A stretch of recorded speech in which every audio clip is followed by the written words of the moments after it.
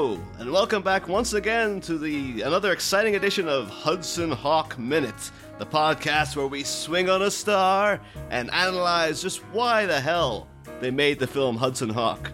One minute at a time. Niall. I mean, more than anyone, I want to know why the hell they made Hudson Hawk. But there's a slight problem. What? I don't... We're still doing Die Hard Minute. Okay. This isn't Hudson Hawk. For like the first time, that's kind of a relief to find that out, because I was like, why the hell did we agree to do Hudson Hawk Minute? That seemed like did I have like some kind of seizure before I did it? I would be the first person to do it. But unfortunately, no, it's still Die Hard Minute. We're still doing this, so you're going to have to scrap all your notes. We're going to have to just wing it. We're going to have to just do this on the fly. Would this minute happen to... minute we're reviewing today, will that happen to come after the Die Hard Minute we went over just yesterday? Yeah, by a strange coincidence, yeah, actually. Today is the next day in our sequence, so it's perfectly fine. We'll be okay. We'll be okay. Convenient. Just change the tape. All right.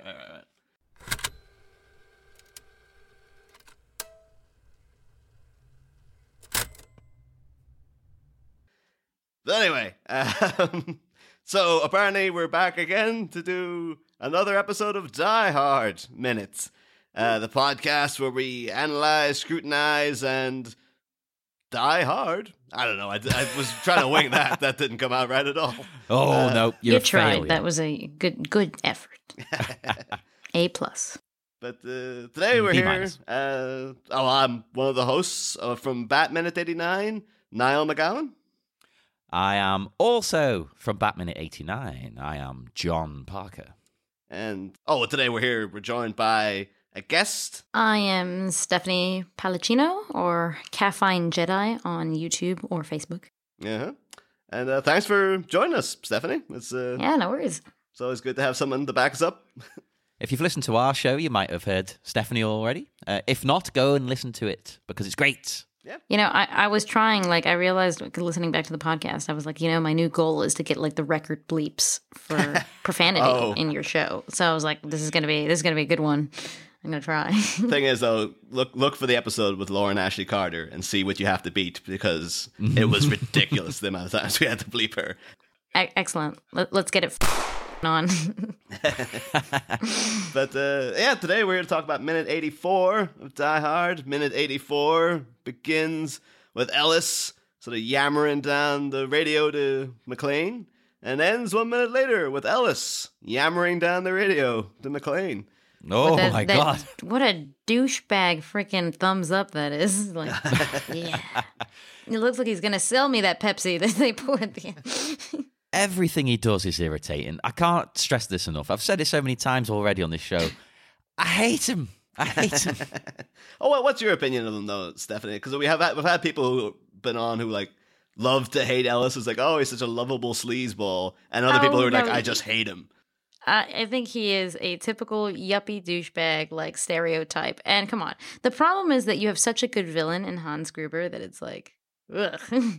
I guess you need this. I don't know if he's making Hans Gruber look better by comparison. Is that what's going on? And I swear they're trying to sell me that Coca-Cola. That's his whole point. It's ding, Coca-Cola. That's what I'm expecting it to pop up, because this, just a whole facade. No. I think he's a character that I do not like, but I understand why he's there. That's what I'll say. At the beginning, though, of while he's talking to McClane, it's again that we've touched on it in other minutes. We're just talking about his approach to this whole thing is that this is he's trying to do this this is a business meeting, one of his sort of $1 million deals that he's allegedly does over breakfast and stuff. And it's just the way he's talking, though, is just the L.A. police are here now, and the words he's coming out with, that ain't gonna happen.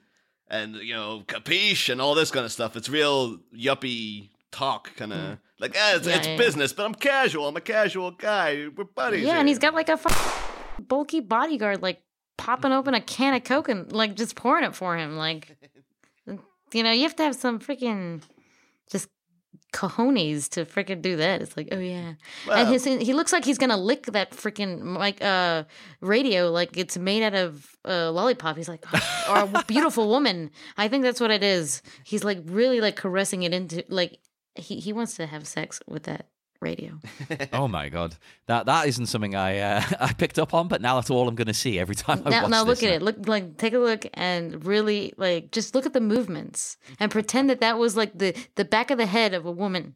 Like yeah. Well, he probably would treat like a date like a business meeting. Like he's trying to make the sale. Yeah. He's selling himself.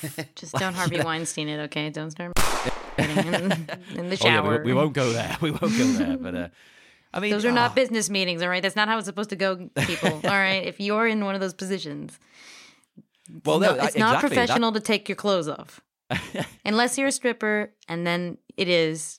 But even then, under certain circumstances. Very specific circumstances. Yeah.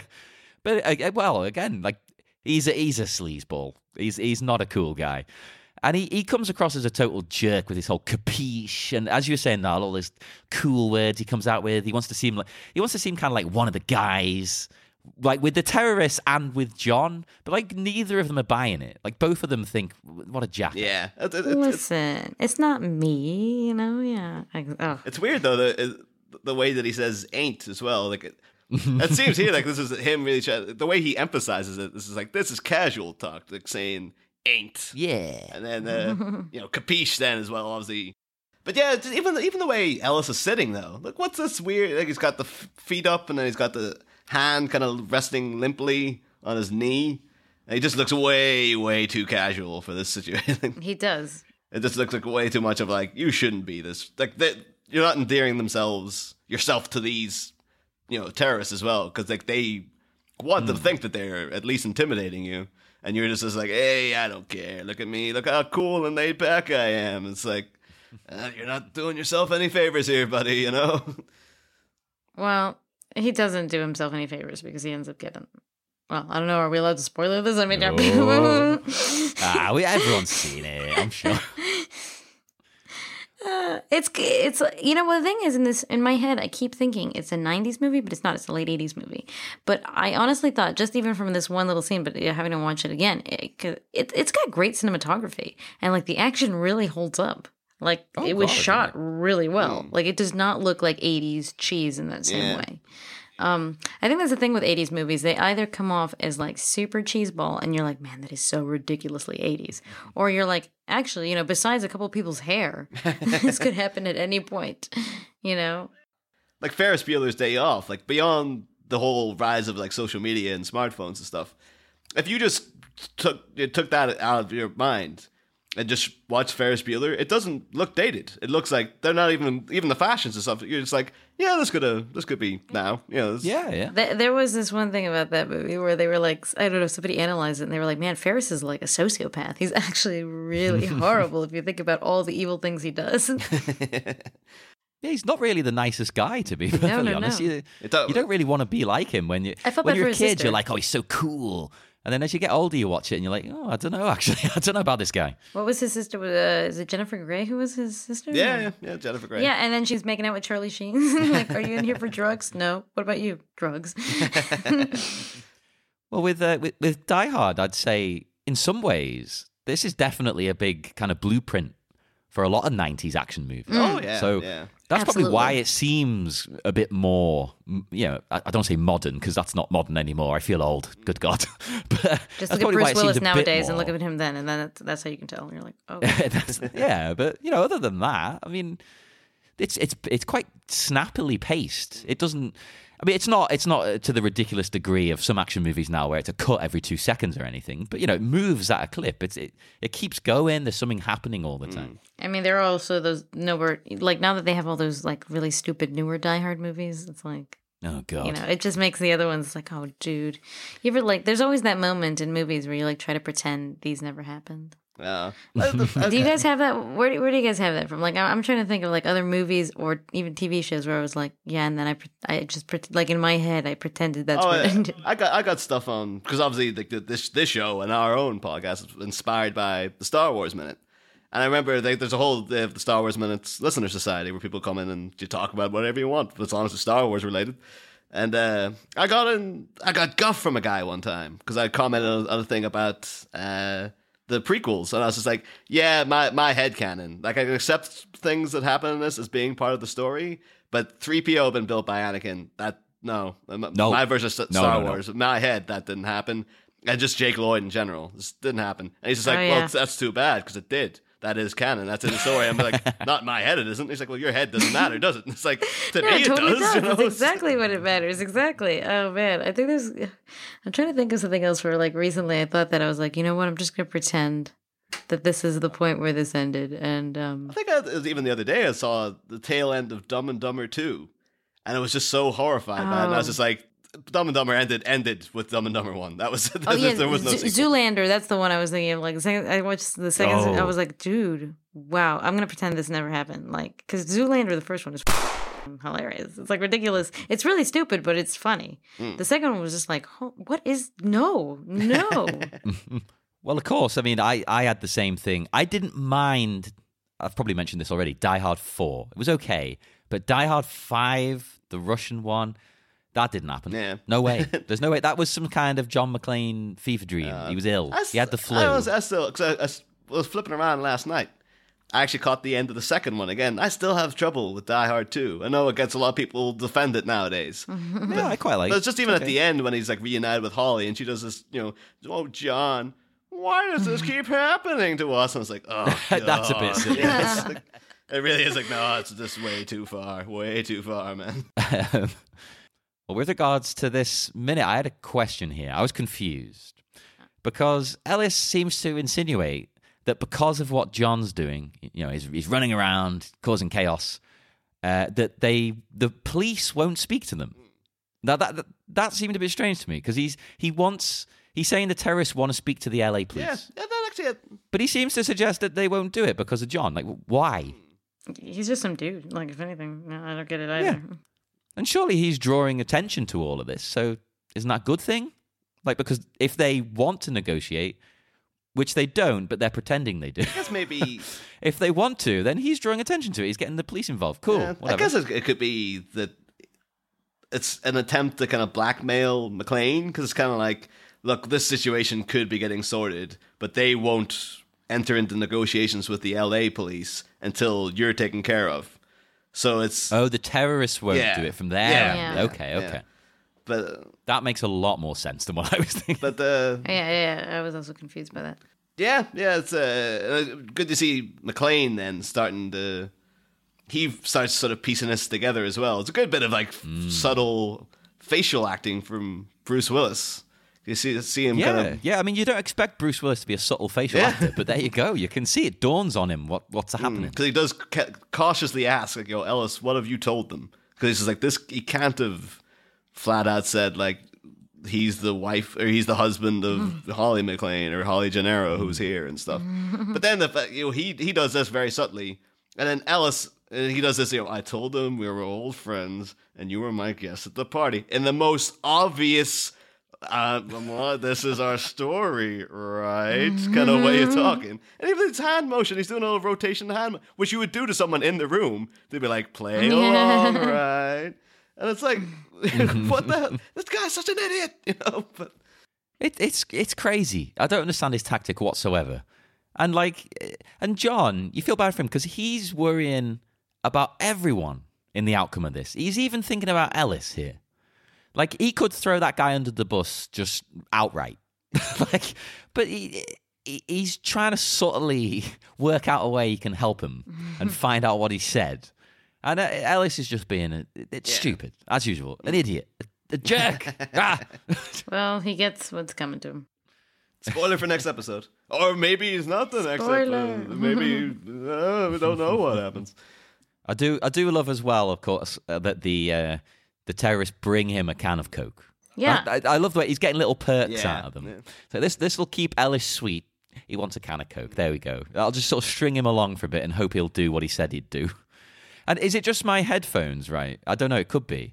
But is the sound of the Coke fizzing insanely high in the mix? Like, it's very loud. It's coming up over the radio to McClane. But to be fair, though, because I think it's Franco is the terrorist, because you can tell by the jumper that it's Franco. I'm glad you remember the names, because even though I have a list of the names in front of me, I can never remember what's going on. This is the most reckless pouring of a Coke I've ever seen. Because this is like... What would actually happen in reality there is that would have fizzed up over the glass, and then it'd be all you would have heard on Ellis's side, and on their side would be like, oh, trying to mop up the fizz and stuff, because it's just like he just plonks it down, opens it, and then, dude, you have to tilt the glass. That's the whole tilt the glass. This is what I was about to ask you, right? Because I do this with beer, because people tell you to do it with a beer, especially like a wheat beer, which I'm a big fan of. And I went to Germany, they got the Weiss beer, they tilt it, they just chuck the bottle in, and it's fine. I try it. It just always, it's coming up the glass rapidly. It almost goes right over the edge. I have to, like, slurp it off the top. Like, oh, God, panicking. Is it just me? Am I just an idiot? I don't drink beer, so I couldn't tell you. Oh, you've let us down. Yeah, and I said that, with that little air of arrogance. I don't drink beer. That's peasant drink. Thank you. I'll be having this Chardonnay, actually. Have you had caffeinated or like carbonated drinks out of a glass, though? Because it's the same principle. But, the thing is, okay, here's the thing. I like glass bottle Cokes. Like, Coke in a glass bottle tastes the best. Oh, it's the best. Yeah, it is, because it doesn't get that disgusting plastic taste that, is probably full of poison. And or the metal tang. The tin, exactly, the tin taste that you get, if you get the aluminum cans, right? The glass is better. And, Asterix, the Mexican one, is better because it's actually made with sugar and not high fructose syrup. But back to my point. I actually hate when I would buy a glass bottle of Coke and then they pour it into a regular glass. I'm like, no! I want to drink it out of the freaking bottle. Over. Fair enough doing it with a can or a plastic bottle or any other Coke. Put it in a glass. Cool. But the glass bottle's already in a glass. Exactly. Well, I'm even wondering why they've put this in a glass form. Because more like already wants a Coke, just like... hand him a can of Coke, but did he specify like I'd like a Coke in a glass, please? Or like why do the etiquette of like pour it out for him? I've started doing this in the home now. Like this past Christmas actually, because I bought loads of Coke to like mix with stuff and things, and I've been putting it in glasses. It's nicer. There's no doubt about it. It's nicer, and you can put some ice in it if you want some ice. Fair enough. But he hasn't got ice, so that's off the table. But, and particularly, too, at that party, there's ice going... There's ice somewhere out in that, that giant friggin' party room that everyone's been held hostage. Someone's got something. There's got to be booze all over the place, too. Yeah. Is it and Coke. Where's there no cocaine? Yeah, he's the exact kind of guy who'd just be hitting that cocaine. These are a bunch of 80s rich... LA executives. Oh, no, to be fair, at the beginning, when McClane comes into Holly's office, this office, Ellis is doing cocaine. He comes in and he goes a big like, and he's been doing something. So it's like, you got the implication. Yeah, you're probably right. Yeah, but I thought he'd be going in for more. Like, you're in a terrorist situation. I'd be taking a bump like all the time. Like, yep. I guess you want to be getting off your head, don't you? Surely to get through this. And you need to freaking to like keep your nerves at bay. Except to be honest, cocaine is like one of those things that does the opposite. I freak the hell out. Oh God! Oh God! Oh God! Oh God! The world is great. I'm wonderful. The world is great. I'm wonderful. Does anyone else's heart feel like it's going to explode? Yeah, I'd like one more bump. That's fine. Why did I do that? At least then, if he messed something up, he could just blame the cocaine. I guess maybe he just wants to come off as like, well, it's a business deal. I'm supposed to be professional. So to ask them for cocaine from like, I've got some cocaine hidden in here. Do you mind if I have that? Look, they're terrorists. Then they should definitely have some cocaine. Let's be honest. And what's more 80s business arrangement than sealing the deal with a line of cocaine? Exactly. I mean, that's what he's planning for afterwards. Is like, get me like a little Coca-Cola, and then we'll have some real Coke once I get McClane down here. You get me, huh? Get my drift. That's what you do, isn't it? Yeah, no, I totally think so. Definitely. There's not enough cocaine in this movie. but I have to ask a thing here while we have an American on the show with us, because I'm not too sure if this is like an old Irish wives' tale, or is this just a thing that my mum in particular made up? Because I know that, like, Coca-Cola was created by. Yeah, it did really have cocaine in it. If that's what you're asking. Oh no, but not so much that. But it was created by John Pemberton because he was addicted to morphine and he was trying to find something to sort of get off morphine. Yeah, pretty much. Yeah, and eventually came up with this thing. It was supposed to have medicinal properties. And then when I was sick, when I was a kid, my mom used to always boil Coke. And oh my God, I've heard of this. I've heard of people doing this. Yeah. Not me. No, not me, but I've heard of this actually being a thing. Okay, so I thought maybe that was just a thing that she made up. No, the cola bean. It's like the bean that they use to flavor it. Apparently, it's medicinal. Oh, okay. I could picture that. I mean, I've heard people, this might be an English thing, having it, flat. Having rum? Having rum. I'm having flat Coke if you've got an upset stomach. Apparently that helps. But only when it's not carbonated. Like, you let it go flat and then you have it. Yeah. I've never tried that. Apparently I do it works, ginger ale. Or ginger beer. Well, what I don't get about that, the flat Coke thing, is the fact that, like, well, you'd have to, if you're, like, really uncomfortable with an upset stomach, open up a can of Coke. What's it going to be? Like another hour and a half before that goes flat? It's like, it's not really an immediate... Unless you just like, I just have open cans of Coke around the house all the time, just in case I get an upset stomach one day. I'm like, oh, thank God I got that to hand. Maybe we should all get a big plastic bottle, have a couple of glasses, and then just leave it in the fridge for when you need it. And again, maybe that was what the boiling of the Coke was supposed to be. It was like, oh, this helps it go, this gets it flat faster. I'm not too sure, but I was always under the impression that maybe it was like a placebo. That my mom was like, yep, this is the cure. Where can we get these placebos? Maybe they're in that truck. That's a great reference. I'm on board with that. That's staying in. But no, I reckon, Niall, the boiling, that'll remove the carbonation. Same kind of wavelength here. And maybe it's nice. I don't know. We'll have to try it. I don't think Ellis is the kind of guy to go for that. No. Again, though, like he's just lucky that this Coke isn't spilled all over the place. Because again, reckless pouring technique from Franco there. Terrible. Again, disgusting. I didn't get to say, John, but tilting the glass, that totally does. We've had this conversation before because you just tilt the glass. I've seen you mess it up, and I was like, I don't know what you're doing, man. You just not got the wrist technique down or something. But it must be that, right? Because I try and it fails. And I'm the kind of person as well. I'll have a swig of beer, put my bottle down. Oh, and it goes, and the bottle will explode. It's like, what? Holy crap! Oh, this little smile Ellis gives after he gets the Coke, though, and he's been stringing John along. Oh, man. And actually, you mentioned the thumbs up. It's like, it's just the most revolting. I want to slap his face. I know, it's pretty bad. It's like... I say this as a man who does the thumbs up every 10 minutes.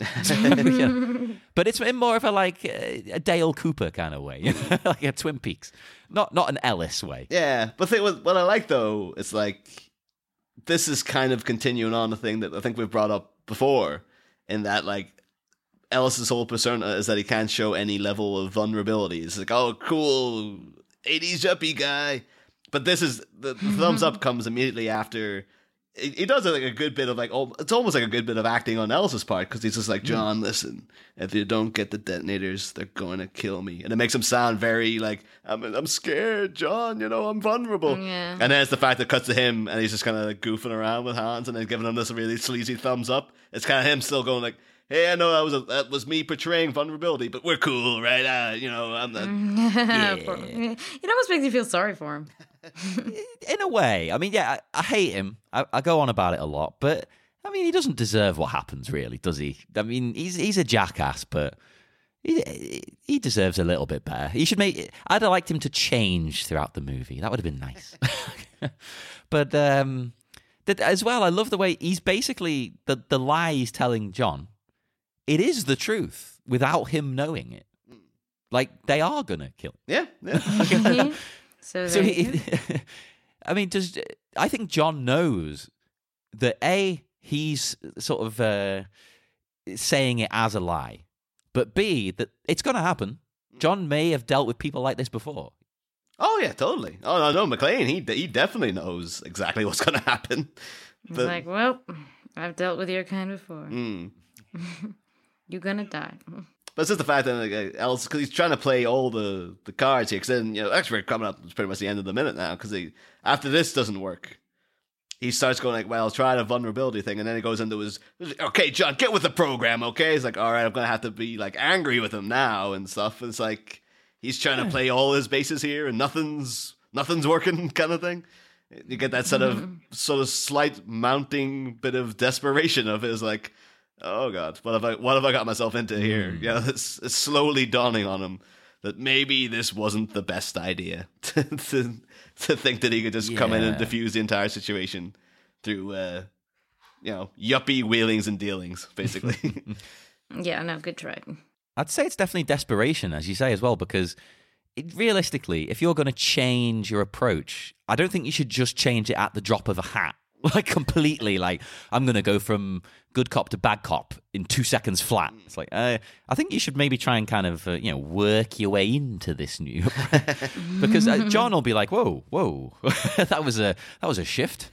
So I think he's desperate. He's like, I'm just going to try something completely different because I've got to. It's not working.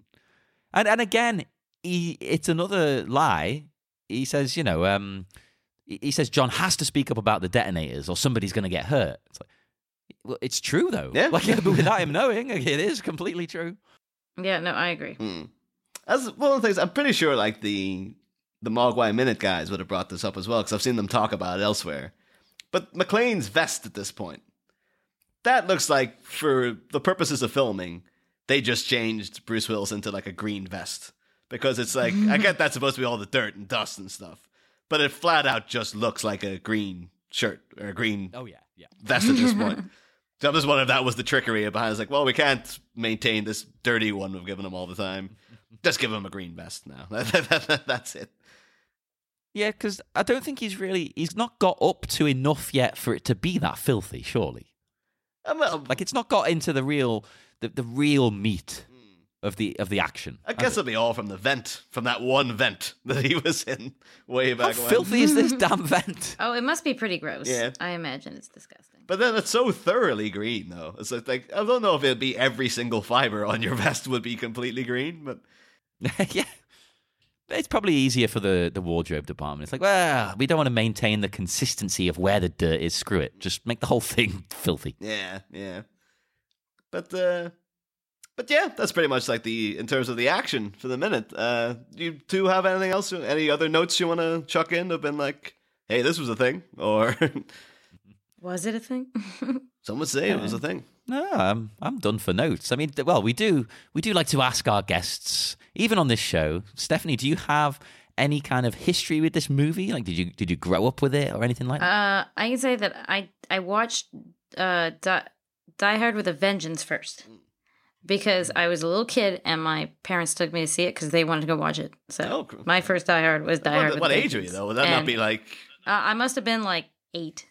Yeah, that's fine. That's fine. So I wasn't too young, but I do remember that scene with the sandwich board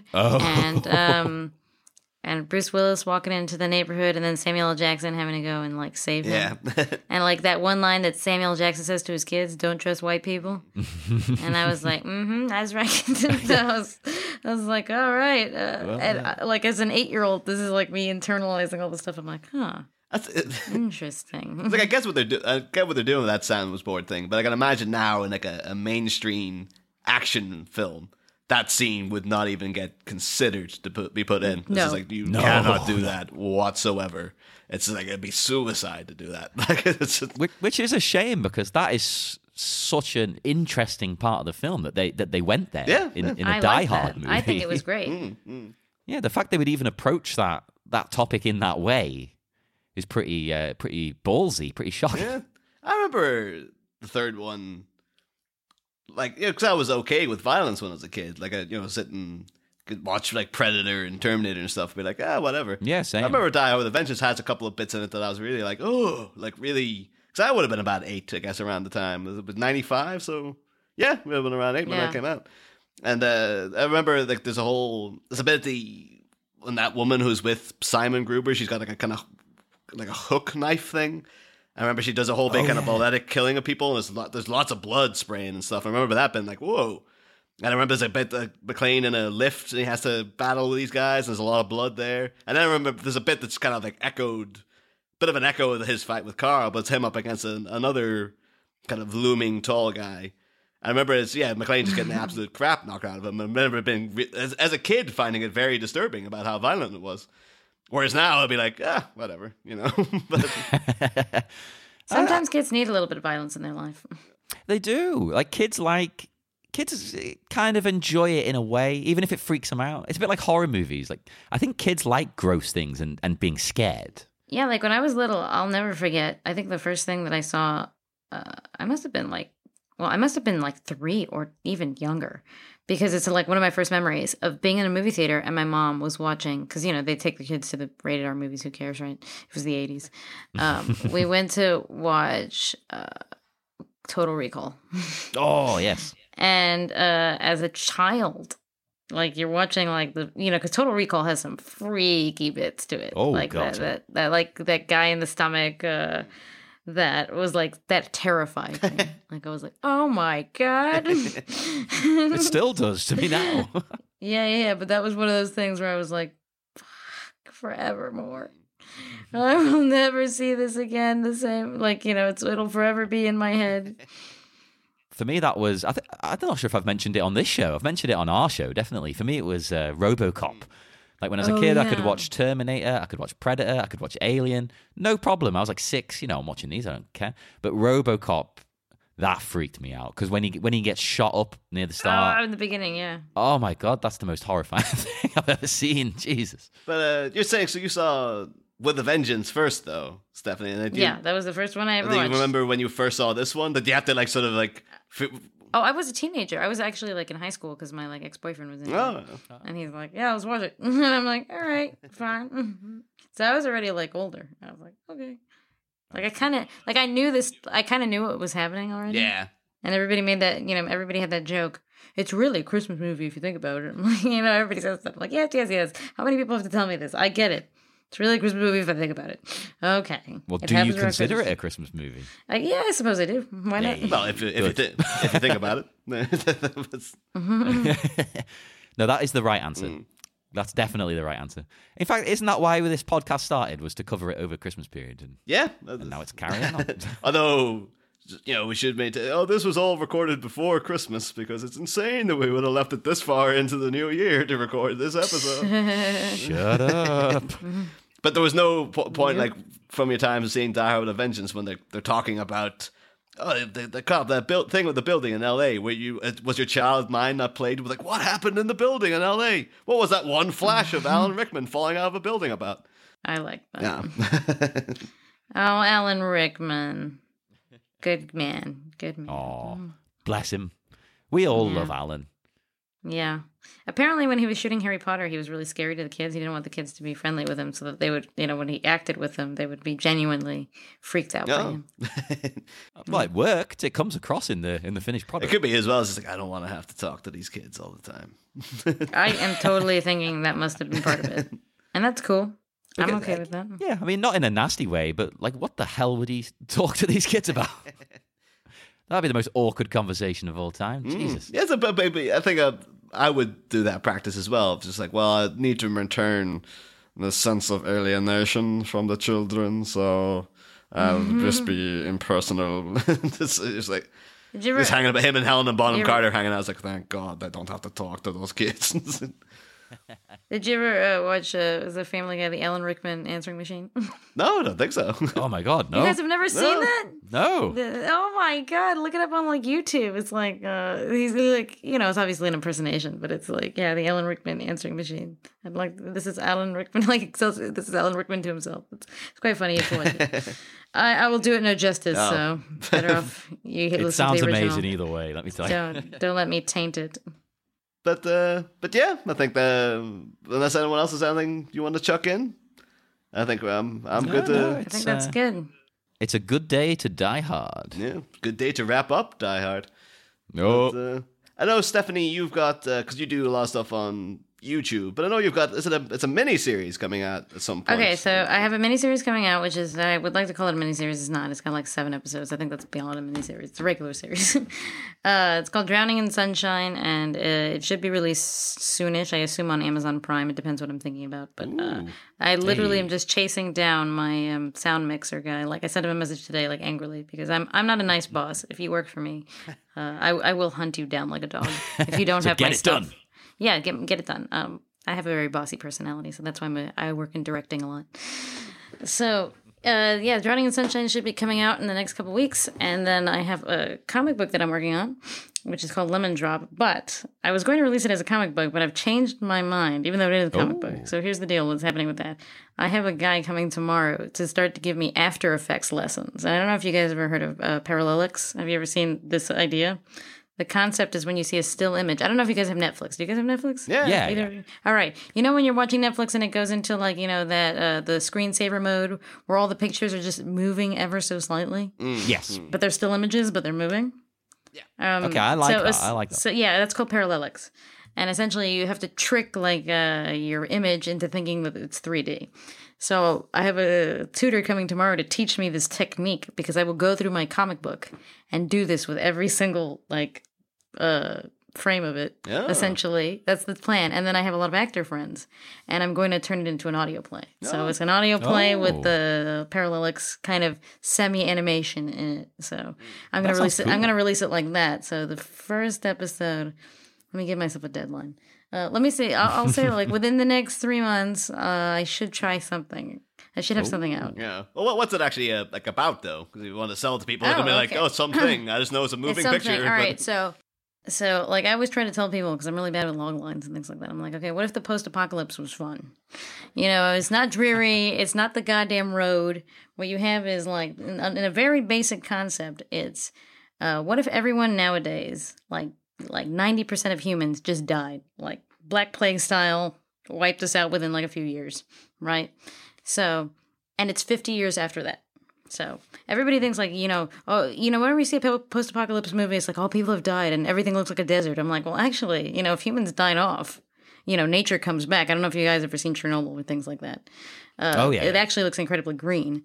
So the idea is that like nature comes back, and the story is about like this chick in a small town, and she's the only nuclear engineer left in the town, and she realizes they have a power plant because power plants are still around, and she's like, oh crap, we're running out of uranium, and if we don't like refuel this power plant, we are gonna have a meltdown and everyone's gonna die.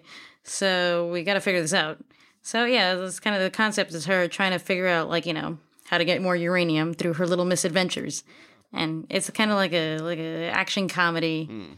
Well, I'm assuming if you've got like nuclear technician working in a power plant, there's got to be room for Simpsons references in that. I should have more than I do. Yeah. Good question. But my surprise to it is like I have a friend of mine, and he used to work for Marvel, and he used to do actual comic book writing and stuff, and he's doing one now. And I talked to him before about it, and he's like, well, he just gave me this one bit of advice. He's like, make sure your science checks out. And I'm like, okay. Do you know how difficult nuclear science is? Because I found out, but in a really insane way. I started watching like documentary after documentary after documentary. Like how do they work? What happens? Like I said, I found out about Chernobyl. Like my story is a bit based off of Fukushima because I used to live in Japan during that time. I remember the rolling blackouts and like what exactly went down there. So yeah, it's kind of that. It's kind of like a dark comedy about like the last nuclear engineer in like the fun post-apocalypse, except people still want to kill you, and in a fun way. But it's almost like the thing is like people are always so dreary in these situations. I'm like, well, she was already born into it, so to her, this is just regular life, It's like I'm freaking Mondays, right? But not to give you an opportunity to name drop, but this comic book writing friend from Marvel, Stan Lee. You friends with Stan? No, I wish. Was he on he's on the phone going, you gotta get your science to check out. I had to check that radioactivity and a spider would make a guy into a Spider-Man. Dude, I really wish that, man. That is scientifically 100% accurate. That is exactly what would happen. No one's ever disputed. And you're not going to convince me otherwise. They're still making Spider-Man movies. Why, if they knew it didn't work, then why would they keep making the films? That wouldn't make any sense. Exactly. Absolutely. Yeah, well, anyways, anyone who ever wants to like look at my work, which of course none of it has been released yet, but it will be soon, sorry. Yeah, it's Caffine Jedi, which is CAFFINE Jedi. And I'm on Facebook and I'm on YouTube where you're going to see me rant a lot. But make sure to check all that out because that all sounds fantastic. That sounds great. Well, I'm excited. I'll send it you guys way soon. Yeah, and check us out if you like us. Our podcast, I said Die Hard Minute. No, Bat Minute 89 is available everywhere. Look us up on Facebook and Twitter. Just put in Bat Minute 89. We'll come up first thing. Or if you want to get in touch with this show, there's a Twitter account. It's at Die Hard Minute. There's a Facebook page, Die Hard with a Podcast Listeners Limo. Oh, jeez. Every time I say that. I can never remember it all. I literally have to write that down. And then there's the website, diehardminute.com. And if you'd like to catch up with other Movies by Minutes podcasts, you can go to the website, moviesbyminutes.com, for more information. And there's hundreds of shows on there now, isn't there? Isn't it like 100 I thought plus? it was 74, but that was like a month ago, so it could maybe be. I'm exaggerating. Oh my God. I thought it was like 120 or something, but okay, 75 we'll say, just for the sake of ease. Screw it. I try not to look at the site because then I'll see all the ones that I haven't had the time to listen to yet and feel really bad. I'm getting through them, guys. Don't worry. I'm listening to your shows. So, it's just going to take me a while. But yes, so join us again tomorrow because we'll be back for more Die Hard. Or maybe another movie. Who knows, Niall? Who knows? Maybe we'll be covering something different tomorrow. Let's see. I couldn't possibly comment, John. I'm sorry. The listeners will have to just come back from hopefully minute 85 of Die Hard, but if not, something else equally as fun. So see you then.